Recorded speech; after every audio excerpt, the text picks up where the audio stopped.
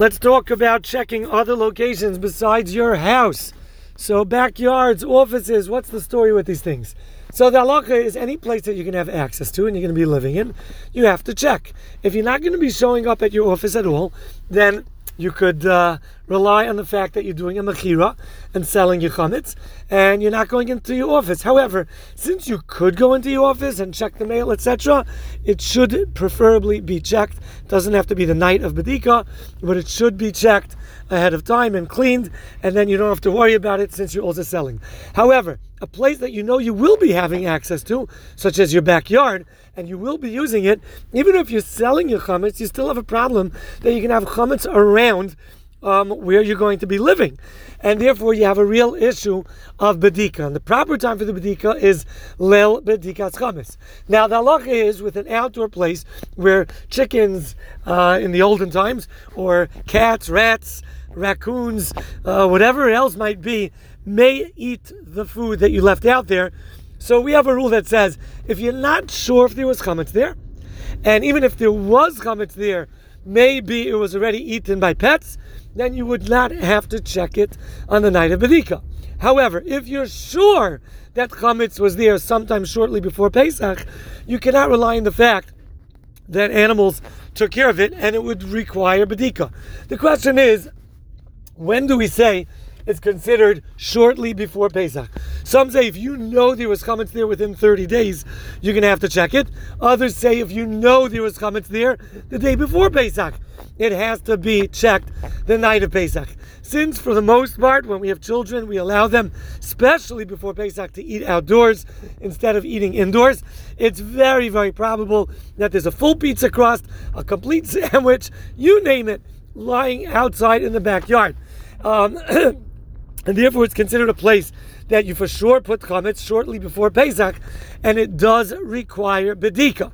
Now, if the Bedika is very difficult at night, what you could do is check it very well by daytime, and since it's in full daylight, you don't need a flashlight like we require indoors by day if you're doing an indoor Bedika, because we're concerned that even the daylight is not going to get to all the nooks and crannies and that there's very large windows, whatever.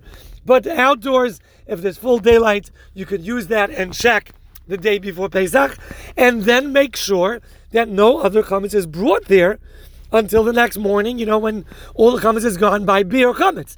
That also might be a bit difficult because you might be serving dinner, Leil Bedikas Chametz, outdoors. If you're very careful about not dropping chametz or leaving chametz there, crumbs you don't have to worry about. It's more of an issue of something that's left that's a kazayas or more. So if you check it well by day and you ensure that there's no kazayas or more being left there, then you're good to go. You would not have to check it once again at night. However, if there was chametz there that most people do and allow their kids to eat there the nights leading up to Pesach, or the days leading up to Pesach, then there is an issue of Bedika, and it should be checked the evening of Bedikas Chametz. Somebody who's selling their house are going to be away on vacation, and no one's going to be using their house. They could sell their chametz, sell their house, and there's no concern, and the house should not be accessible to any Jews over Pesach.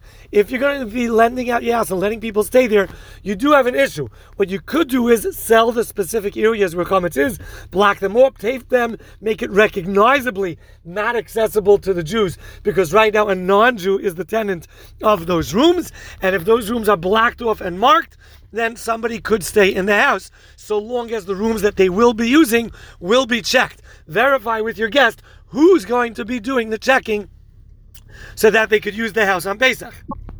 When we sell chametz to a guy, if we're staying in the house, we have to recognize that the location that the chametz is in becomes rented to the non-Jew as well.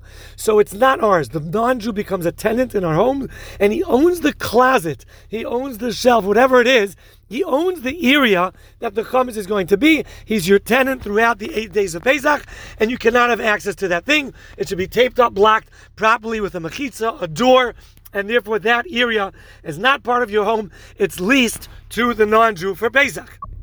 In case of some emergency, there's a medicine that you forgot in that closet or whatever it might be, some kind of need, there is permission that the non-Jew would allow you to go in and get that item, but it's very not lechatchila to do so, and anything that you might need from there should be cleared out in the first place because there's chametz there and you should not have any access to that area.